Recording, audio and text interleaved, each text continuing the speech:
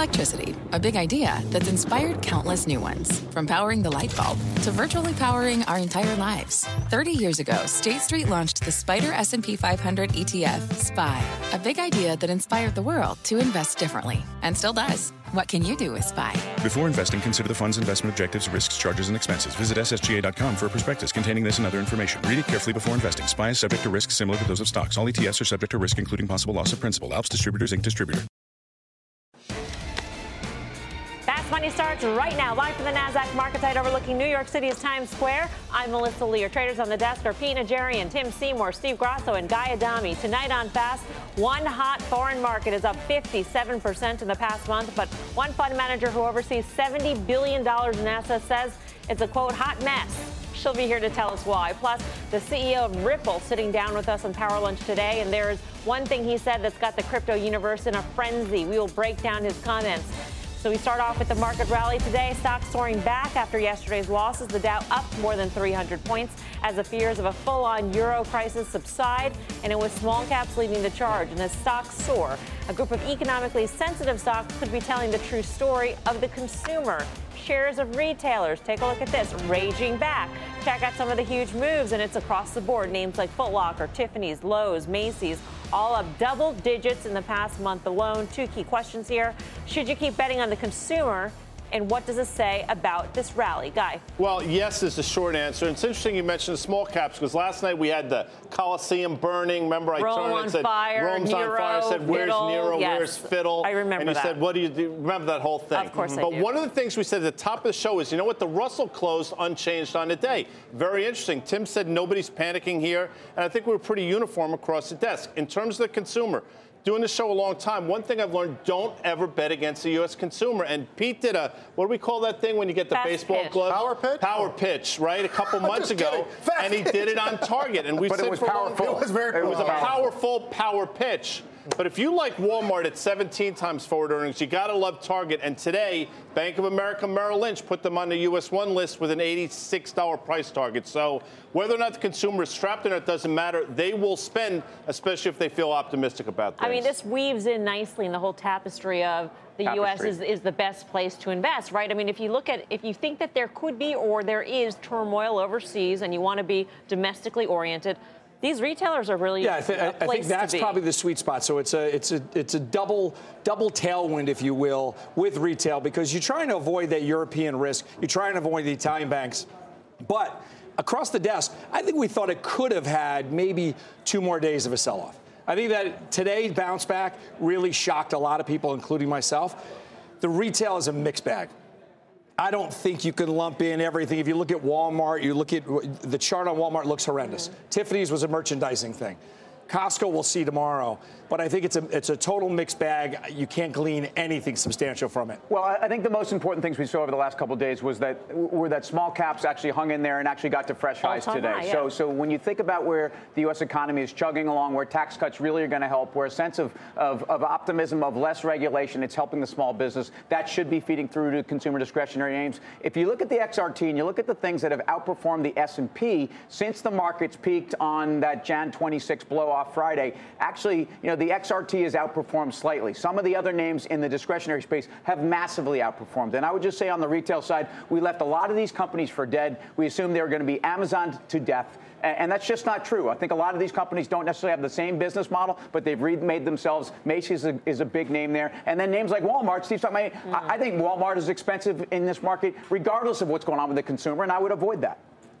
Retail. I do love Target. Guy points that one out. I love Home Depot as well. I mean, Home Depot, they actually ran into that tough weather, and that was the last part of their quarter. They are a domestically oriented company, absolutely. They had a nice bounce back today. You see the stock is up a couple of bucks or whatever. And I just think that those names across the board, how about TJX, another 52-week high, or all-time high, I believe. So when you look at some of these names, can they compete in an Amazon world? That's what we always bring up, and many names can. I think Costco can. I think Home Depot can. I think TJX does. I think Target's going right at them. The same way Best Buy did long ago. I think there are names out there that can absolutely compete, and it's not just Amazon's world. We say it all the time. How much of this is Home Depot and Lowe's, though, trade with the builders, so their charts are a little shaky. But how much of this, to everyone's point, is the effective tax rate when you look at a lot of these retail names, the forward-facing, U.S.-centric businesses versus how good their businesses are? I'll tell you what, I think Lowe's was actually, in the market's perception of Lowe's and the benefit they'd get from the tax deal, I think they were actually hurt by this. They're actually putting money to work. It actually may push down slightly on margins. Meanwhile, Lowe's is investing in their business. I think of the two, as much as Home Depot's been the outperformer, I think Lowe's is the relative value trade. The other side of all this is the luxury space has been on fire. So consumer discretionary, whether we've talked about Tiffany, we talked about Ralph Lauren last week,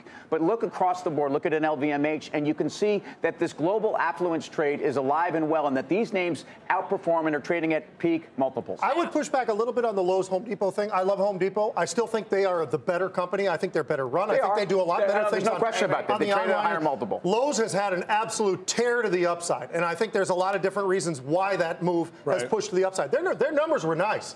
But I still think this is one of those names. I'll give you an example. On this pop, I decided I own the stock. I'm going to start selling the heck out of calls against it. Because I don't think it's going to be able to sustain this kind of a gain at this pace that it's been on. I think it's going to pull back. I think how about a really interesting one? And just to switch gears, Tim's been in it. I've been in and out of it. Macy's up 40% year to date. When you look at why they're making money, they're reorganizing square footage. They're renting out floors now. Used to be a REIT. It used to be everyone was thinking about selling off the real estate. Now they're keeping the real estate, but they're selling some floors. So they're doing sort of a hybrid model. It's up 40%. It's still a $10 billion market cap. It's probably worth double that. Here's the question. Are we taking a look at an assortment of retailers that happen to have their own idiosyncratic reasons as to why they're going higher? Or are we looking at a group that is going higher because of tailwinds provided by the U.S. economy? I think, like, for example, I think Macy's is specifically a Macy's story. We rolled off the big box retailers, some of them for good reason.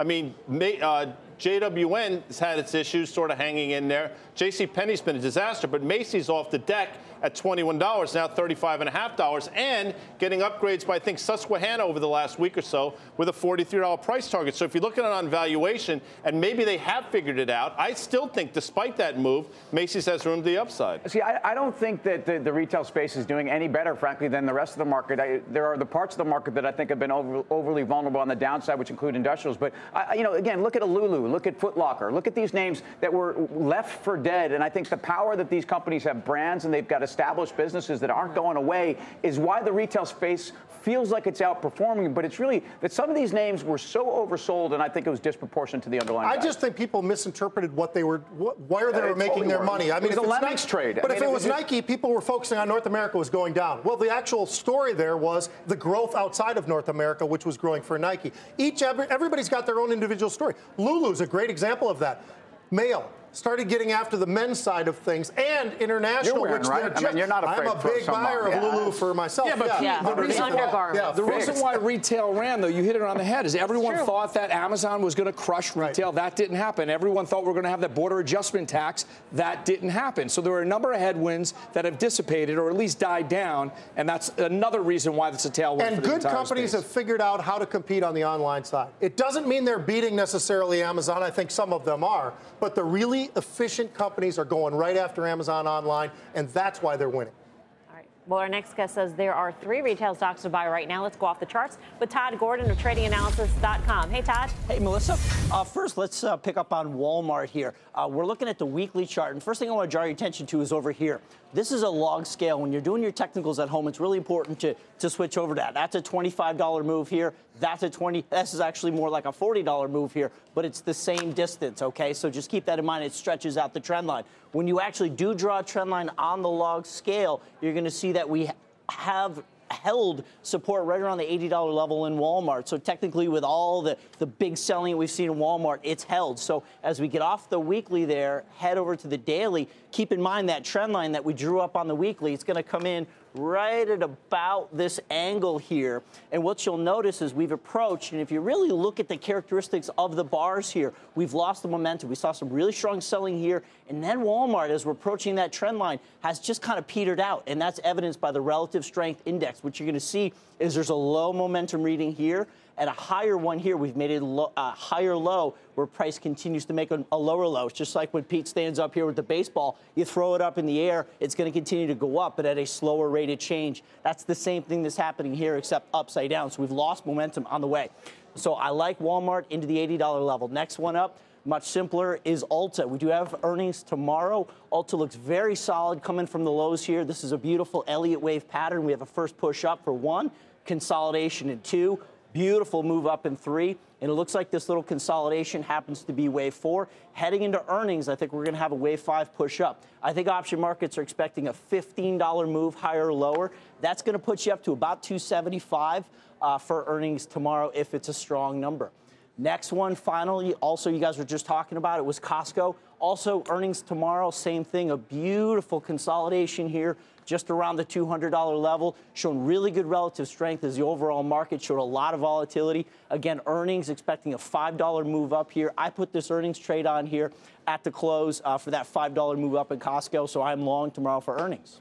Obviously, Todd, you like these 3 individual stocks, but I'm going to ask you the question that I asked the panel. How does the sector look compared to these individual stories? Are we just pointing to various idiosyncratic stories that make the stocks look good, or is the sector as a whole doing well? I feel like it started out as a short covering rally because brick and mortar retail was so hammered down, obviously, as you guys are talking about with Amazon taking over the world. But sort of as that short covering momentum started to pick up, buyer psychology, market psychology started to change, the fundamental narrative, the thesis started to change, and it looks like the sector as a whole, which started as a short covering on poor fundamentals, has begun to improve. Whether the fundamentals sustain and they can take Amazon, I'm going to leave that for you guys to decide. But from a technical point of view, this rally does look sustainable for now.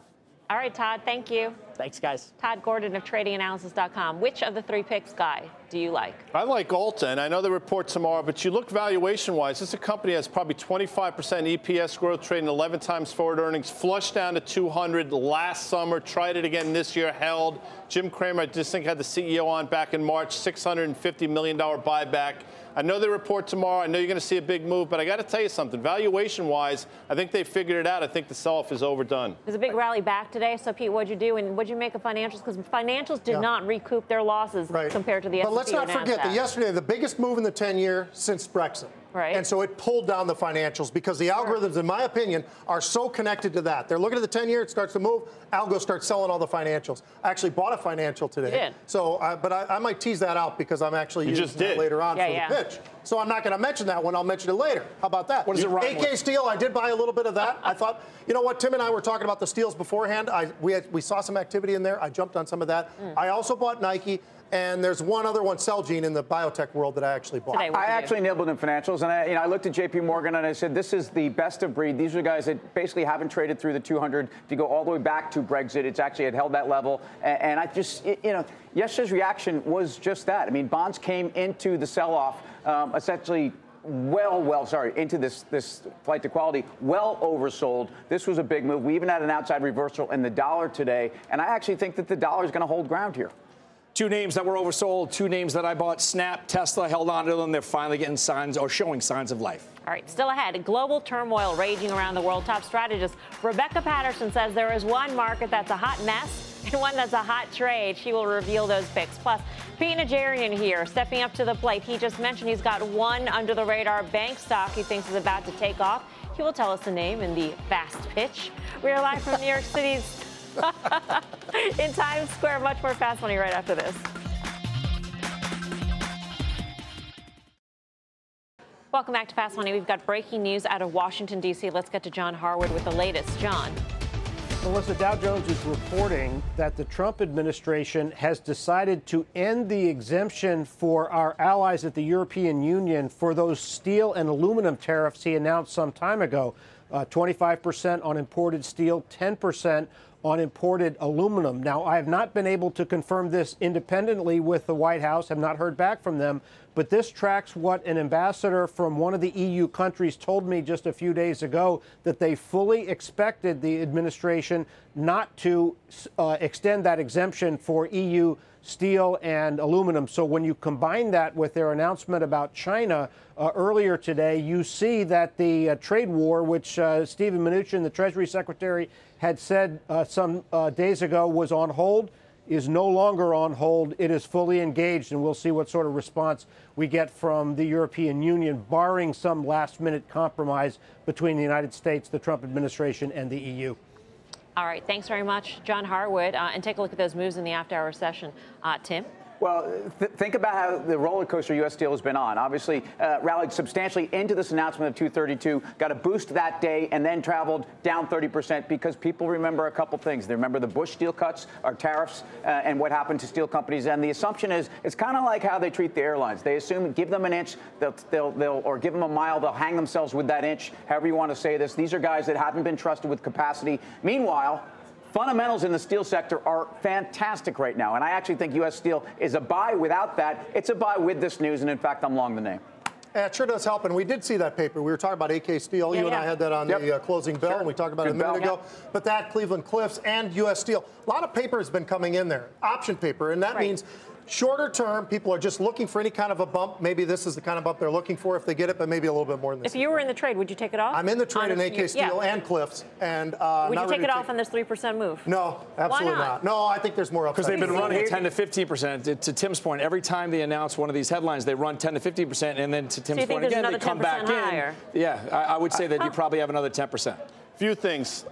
Give them a mile, they hang themselves with an inch. I mean, the mixed metaphors flying all over the place. That's truly the point. That was the genius. That's the genius of what you should, because they're over the map. Good point by hashtag. That's true. You know, steel stocks were ripping into March. We all talked about it. The announcement came out. U.S. Steel was $44, traded down to $33. But the fundamentals of these companies did not change. Cleveland Cliffs is now back above $8. I think an analyst just put a $10 price target on it. If you back all this noise, which I happen to think it is, out, the fundamentals matter, and the valuations are ridiculous. So I think Cleveland Cliffs can trade higher. I would say this, because of the volatility that we're talking about here, though, and everybody mentioned that, that's why I think the options are the better way to go right now, because you could be facing yourself feeling like you absolutely bought the top. We all of a sudden see a sell-off. It's the options. You can actually swallow that. If it's in the stock, this could be pretty... Not with AK Steel. That's the same price. Yeah, well, steel prices are $900 a ton, folks. This is such a great environment for steel companies. Look at that Philly. How about the flip side? At what point do we get concerned about the flip side scenario, and that is the people who use the steel? We heard that in the Beige Book today, that they're seeing increases, price increases in their commodity costs, steel and aluminum specifically. And here we are talking about the great environment for the steel producers, not a good environment for the steel buyers. Well, I'll tell you what, it's still a fantastic environment when you think about the industrial production numbers. Look, the bottom line, as we heard from the Beige Book, is that there's a lot of industrial work that we're having trouble filling jobs around in this country. And I think ultimately that is going to play into it. And yes, buyers are very concerned about all these trade talks. But I think bottom line here is this is a great environment for these guys. Second half for U.S. Steel will be unbelievable. All right, coming up.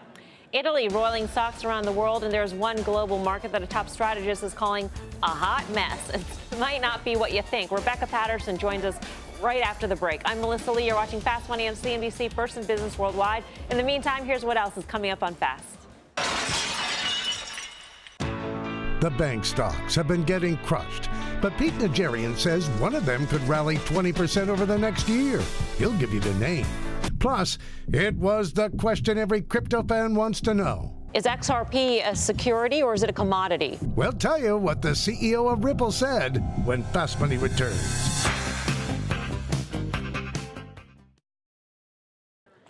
Welcome back to Fast Money. We all know the saying, there's no place like home. Well, if you've been looking at how markets around the world have performed this year, those words may not be too far from the truth. Breaking it down to someone who is truly an international man of mystery, Dom Chu back at headquarters with the details. Hi, Dom. Well, I may or may not be an international man of mystery, Melissa, but there is a mystery around whether the U.S. is the market of choice when it comes to times of stress. Sure, we know that our stock markets fell yesterday, but on a relative basis, they did better than some other developed and developing markets out there. And while the broader S&P 500 is still around 5% below its record highs, that pullback hasn't nearly been as bad as some other parts, right? The Nikkei 225 in Japan has now fallen by 9% since its most recent high back on January 23rd.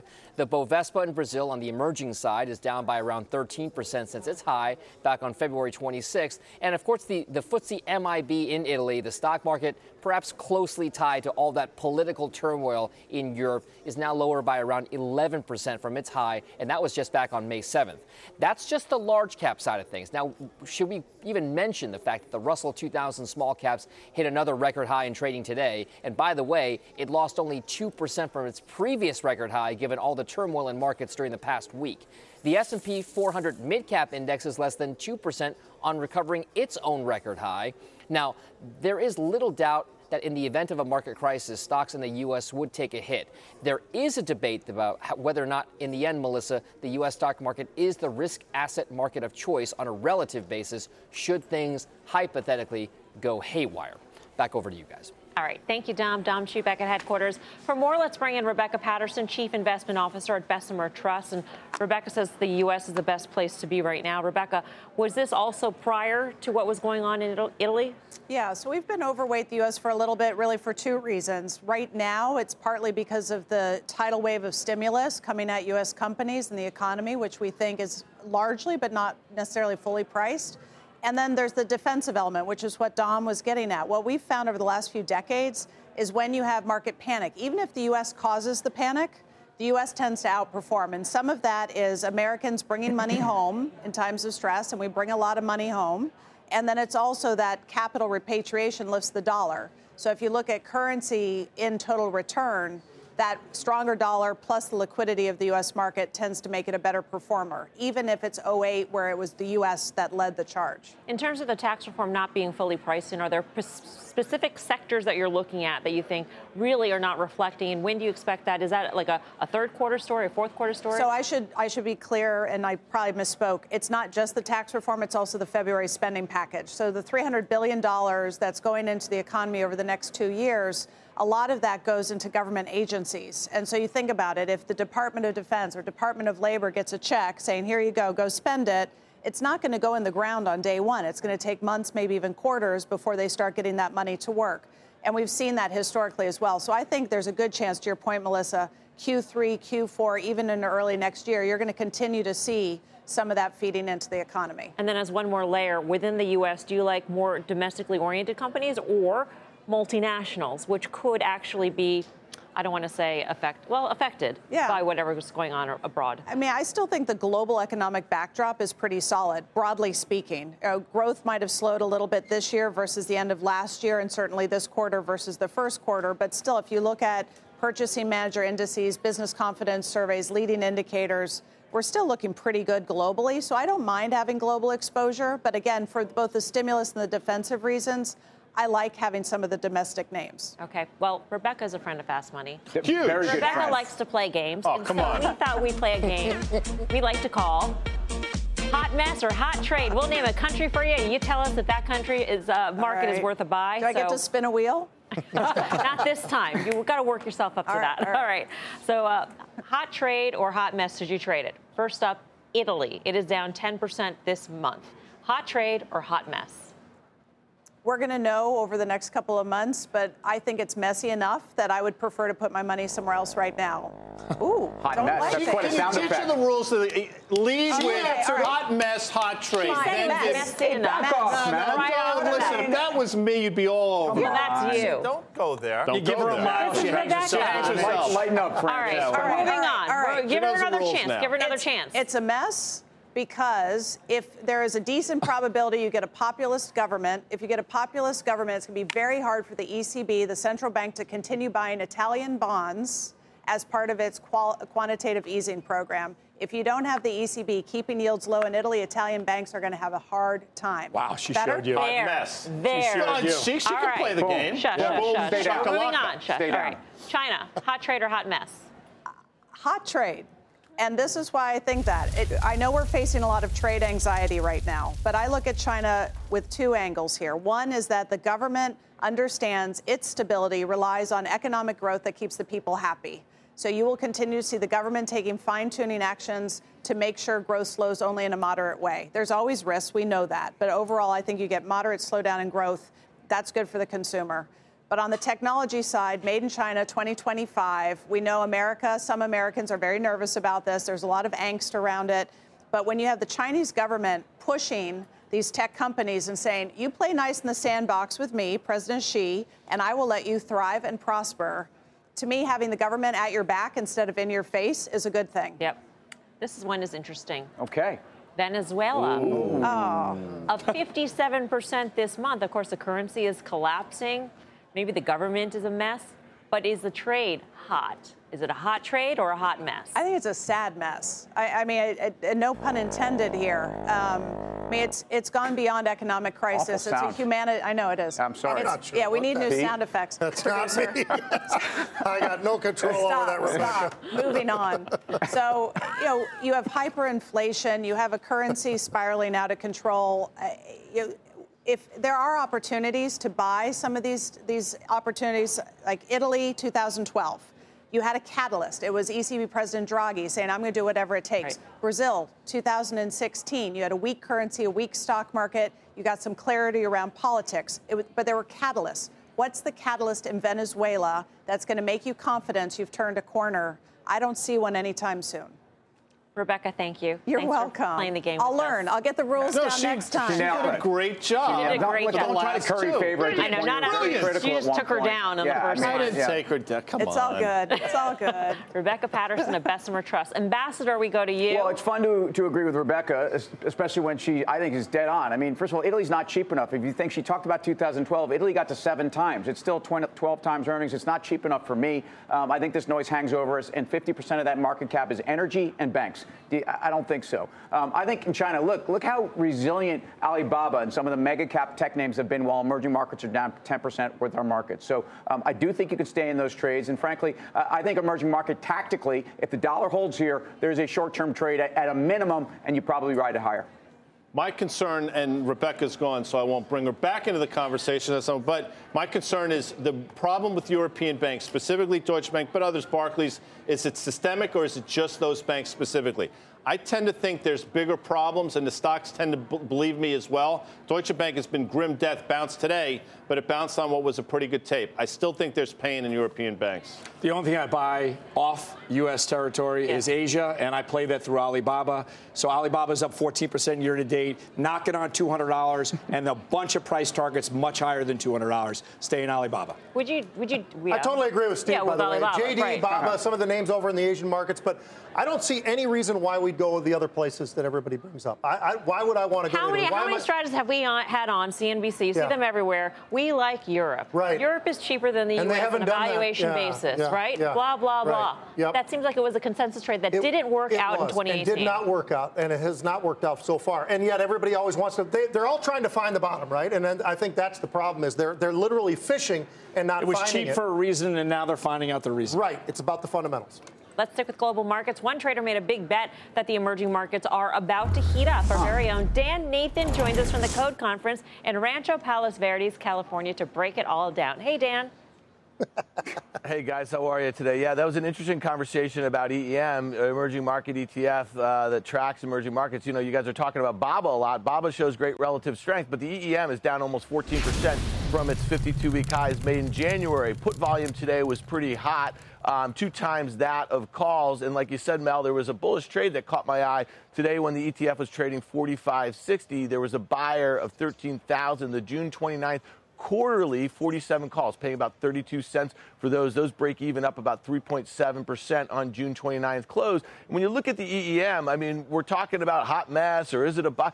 I don't know. This chart is pretty interesting. Look at the 1 year. Look at the downtrend that it has been in since late January. Look at where it held yesterday at the exact bottom back in February. And then if you took a look at the 5-year chart, look at that downtrend where that $45 support intersects with the uptrend from the 2016 lows. This is a pretty critical bounce that it had today. And so if you're playing this for a hot trade, I think it makes sense to define your risk and play with calls.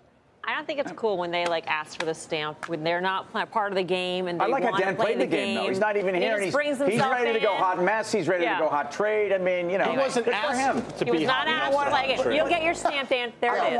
All right. Can't play the game. He just got stamped. Yeah, you got stamped. Wait. I want to play one more. Guys shirt tie combination. Hot mess. Are we gonna get the stamp? What's great about that is he can't even see Guy. I love how he did that. Just picked me randomly. Pretty good shot. That is not That was a great call. Thanks, Good Dan. for him, because he knows. Dan Nathan from the Code Conference. For more options action, check out the full show Friday, 5:30 p.m. Eastern Time. I think that sound effect was a dying cow. I don't know what that was. Coming up, is Ripple better than Bitcoin? The CEO of the controversial cryptocurrency making the case for his coin.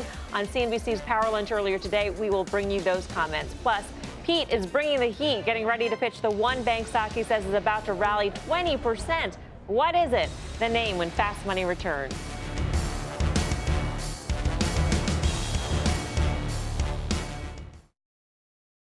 Welcome back to Fast Money. Time for an instant replay. Back in April of 2017, Pete said JP Morgan was going to break out.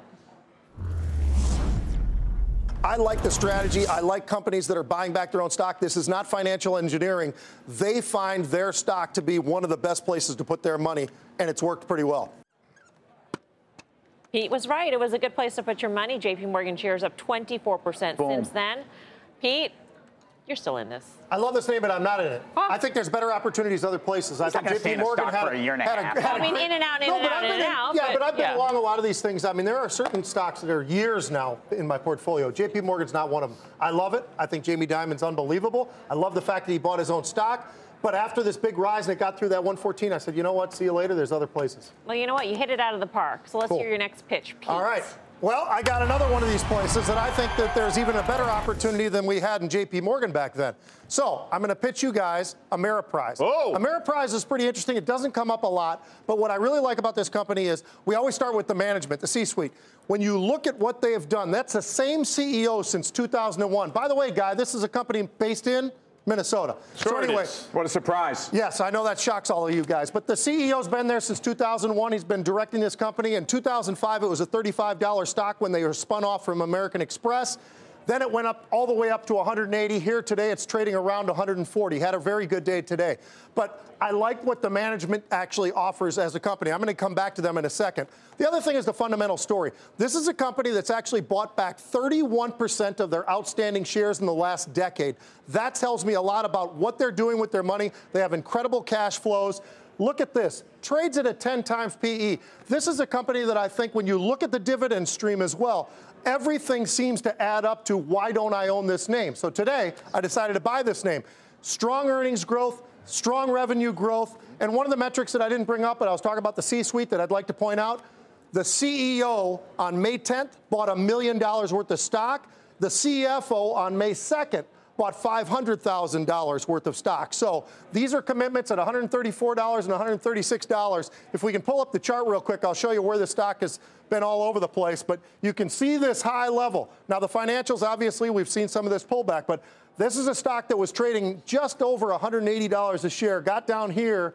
I think there's still opportunity. It just started to move once again. And I think because of that, this is a stock that can go to $170 a share. So, Pete, it's down. You just nailed what my concern is. When I'm looking on a chart, it looks like a descending trend line there if you look right behind you. And it's down 70% year to date. And it's below all of its moving averages. It just bounced off its 50-day. It's still below the 50. So why should I feel bullish about it when it can't get positive and it looks like it's rolling over on momentum? Well, I think it's like the rest of the financials, quite honestly, Steve. I mean, we talk about all the other financials. This is primarily asset management, right? 70% of what their business is. The other 30% is life insurance. I think from the asset management side, with a little bit more volatility in the marketplace that we're starting to see now, I think they're going to be able to deploy this in a different way and start to move back up. If you look at the earnings growth projections going forward, they are stair-stepping higher, higher, higher. And I think because of that, this stock is way too cheap right now. Time to vote. Are you buying Pete's pitch on Ameriprise Financial, AMP? Tim, what do you say? Yeah, and I put a pitchfork in Pete's hand, not because he's shoveling it, because he likes to move mulch around like I do. That's not the point here. The point here is I think Ameriprise is actually cheap to its peers. I actually think the long-term care overhang is overdone. I'm a buyer, Pete. Grasso. So I'm going to say sell, although it pains me to say sell. But I would also say that if it jumps above its 50-day moving average, let's call it 142, and holds that level, then I turn buyer. I mean, American Gothic notwithstanding with Tim. See what I put there, Mel? I'm amped. That's much more clever than his pitchfork, and I'll tell you why. Although their assets under management have not really grown all that much, look at the EPS growth. to Pete's point, the last 4 quarters have been exceptional, and I do think this stock should trade more towards 190 than current levels now. All right, 2 buys, 1 sell here on the desk. Are you out there buying Pete's pitch for Ameriprise? You can vote in our Twitter poll right now at CNBC Fast Money. We'll reveal the results later on in the show. Plus, we're heading back out to the Code Conference in California. CNBC's Carl Quintanilla is there. He's got a big interview with restaurant mogul David Chang coming up. Hey, Carl.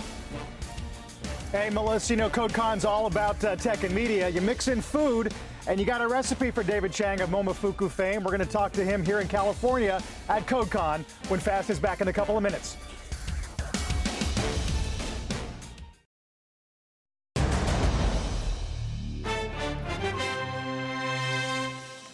Welcome back to Fast Money. You're looking at a live shot of the Code Conference in Ranchos Palos Verdes, California, where some of the biggest names in tech and media are gathered. CNBC's Carl Quintanilla is there sitting down with restaurant mogul and Netflix star David Chang. Carl, take it away. That's a good way to put it. Restaurant star and Netflix mogul, or some variation of the two. Thanks, Melissa. David Chang, it's great to see you. Thanks for being with us today. Thanks for having me, Carl. What an amazing day. I mean, we said it before the break. You've been at the intersection of food and media for a while now, and everything at this conference is about how competitive it all is. Mm-hmm. So how are you making decisions on who to dance with when the opportunity arises? Man, I think part of it is someone that's going to give us the freedom to express ourselves in like the best way possible. And when we talked to Netflix, that was like a no-brainer. They gave us carte blanche to create the best product possible. And I think that's the best way I could describe it. Partners that want to be committed to excellence. Ugly Delicious is a huge hit. Although, do we know that for sure? Did they end up giving you any metrics at all on performance? I can't talk about anything because I don't know that much about it. They're very tight-lipped, but they've been incredibly supportive, and we're having an ongoing conversation. But I think hopefully there's going to be good news around the corner. Every conversation about Netflix is followed by the amount of money they're spending on original content, or even just the number of shows they're launching per year. I think it's like averages out like one every 12 hours in the course of the year. So how much do you think about, well, am I being placed in a good space by the algorithm? Am I being curated the right way? Are the right people seeing me? You know, that's a question I have with my culinary team as well. With increasing competition in basically every part of life, right? Like, I think quality will win. Content will win. So we have to just make the best product possible and worry about everything later. And if you build it, they will come. That's the cliche, but I do believe it's true. Yeah. You've done some work lately with Amazon. You got a sauce that you're distributing through them, through Whole Foods, but eventually Costco and Walmart too. Yes. Does that make you nervous? Because I'm getting nervous just talking. Like, oh my God, you're right, I did. I know, because packaged goods are challenged. Right? Distribution is hard. Yes, and you know, we were making the sauce ourselves for a few years, and then again, when you find a partner that can not only make it better than you, but has the distribution, that was a no-brainer to team up with Kraft Heinz, and then have Amazon as the exclusive partner to do the initial launch. Like, I can't write a script that's more favorable for us to get what we believe is a great product in Som sauce. Difference in working with Amazon than in working with Netflix? How would you say that? Man, like one does retail and the other makes content. I guess they're the same, but I think I'm the wrong guest to give that answer. Really quick, the Me Too movement has wrapped up some celebrity chefs. Yes. What do chefs say about that? I think we're in a period of still listening and being patient, because I think the chefs want to have a dialogue as a whole. The culinary industry needs to improve. Right? We need to get better. My own company, we can all strive to get better to create a more fair, diverse, inclusive workplace. And for a long time, the culinary arts was sort of in the dark ages. And we're in 2018, and it's time everyone grows up. Finally, a buddy of mine here was saying that reservations for the LA restaurant, impossible to get. It's like a ticket, buying a concert ticket. You go on, they're wiped out for the month. How do you think about that? I don't know, do you consider it lost business? How do you manage that sort of tight capacity? Well, I mean, first of all, we're thankful there's the demand. And yes, there's always ways to monetize that. But I'm going to hold off on doing that. You mean expanding prepaid, kitchens or just like, I think reservations is a hot ticket in restaurants in tech right now. Doing the prepaid stuff. There's many great companies that are doing it. But just trying to figure out what's the best contract with the guest. And We're just trying to collect as much data as possible before we make that decision. So yeah, it's a long process. You got your hands in so many things. We can't wait to hear what you're going to say on stage. David, thanks. Thanks, Carl. Good to see you. David Chan of Momofuku. Melissa, back to you. All right. Thank you, Carl. Carl Quintanilla joining us from the CodeCon out in California. Still ahead, the CEO of Ripple, Brad Garlinghouse, calling Ripple better than Bitcoin on Power Lunch earlier today and answering the burning question on every crypto trader's mind. Is it a commodity or a security? Find out what he said when we come right back.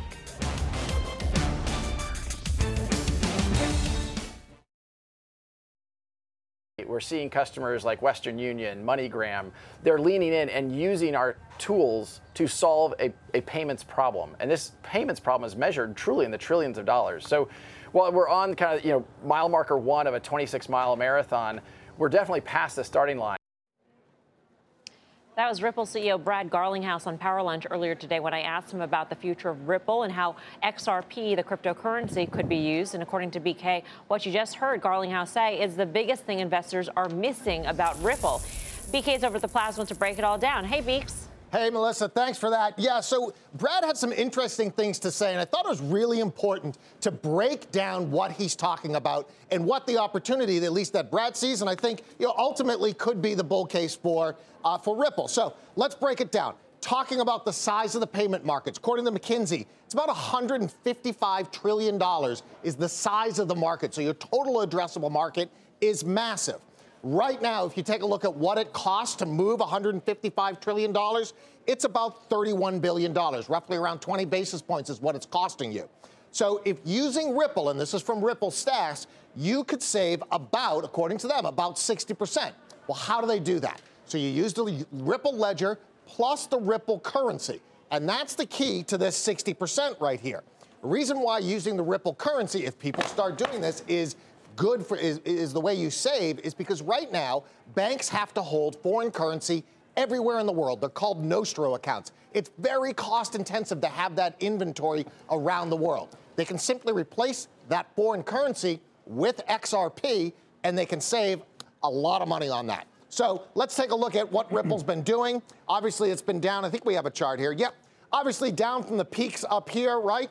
The whole crypto market has kind of gone sideways here. But what does Luis Yamada say?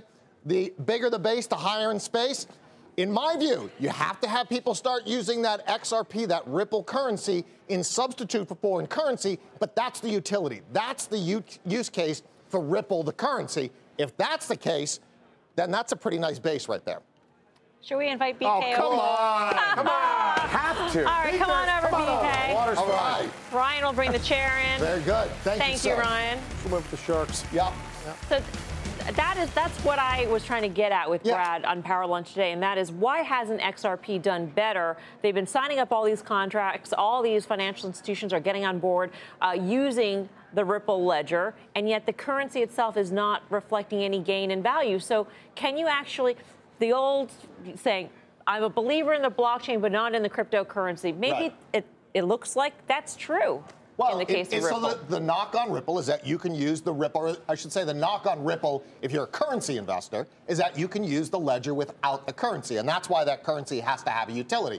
Ultimately, the purist in cryptocurrency will say something like the Ripple ledger actually really isn't decentralized if it's only being used by the banks.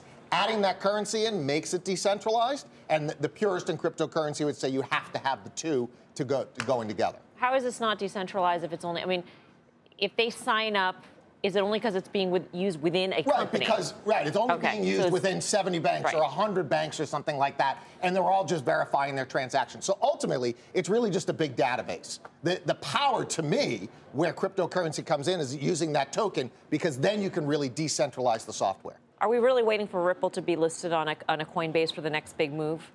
It's the regulation that is really sort of gumming up the works when it comes to Ripple and some of the other coins out there right now. To that matter, even the ICO space, right? So we've had this regulatory uncertainty. I think the SEC is taking a very thoughtful approach, but there's still uncertainty out there. And so a lot of ICOs have gone offshore. You don't see a lot of new listings, at least on Coinbase, until there's some clarity around that. Hopefully we'll get that by the end of the year. Yeah, and that goes to the issue of security versus commodity here in XRP. All right, Beeks, thank you. Thank you. Thanks for coming over to the desk. Can't get enough crypto out there. Head over to tradingnation.cnbc.com. Nobel Prize-winning economist Robert Shiller just made a bold prediction about Bitcoin's future, and it ain't bright. That's right now on cnbc.com. Up next, Ameriprise is up more than 1% in the after-hour session. We'll find out if you at home are buying Pete's pitch when we come right back.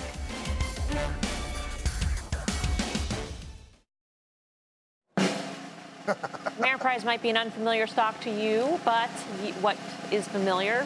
Tony Braxton's on break my heart. Sorry. Soulful ballad of pain and sorrow that Pete knows all too well because America ain't buying his pitch for AMP. Sorry, Pete. That's okay. Time for the final trade.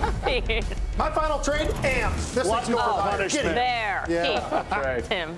Tactical EEM. Get it long. Don't stay long. Grasso. Snap. Keep buying it. We got the senior girls from the Academy of St. Elizabeth's and Convent Station right here, and the faculty wave. You're on the TV right now. Congratulations, ladies.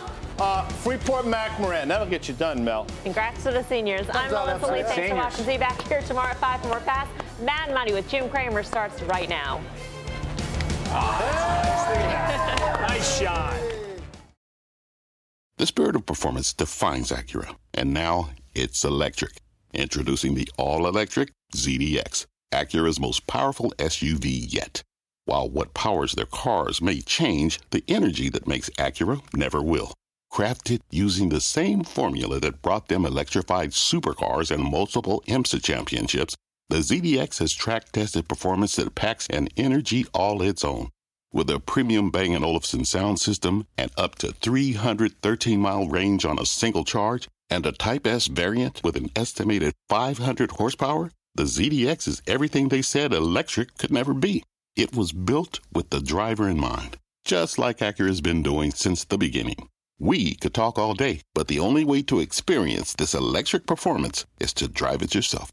Unlock the energy and order yours at Acura.com.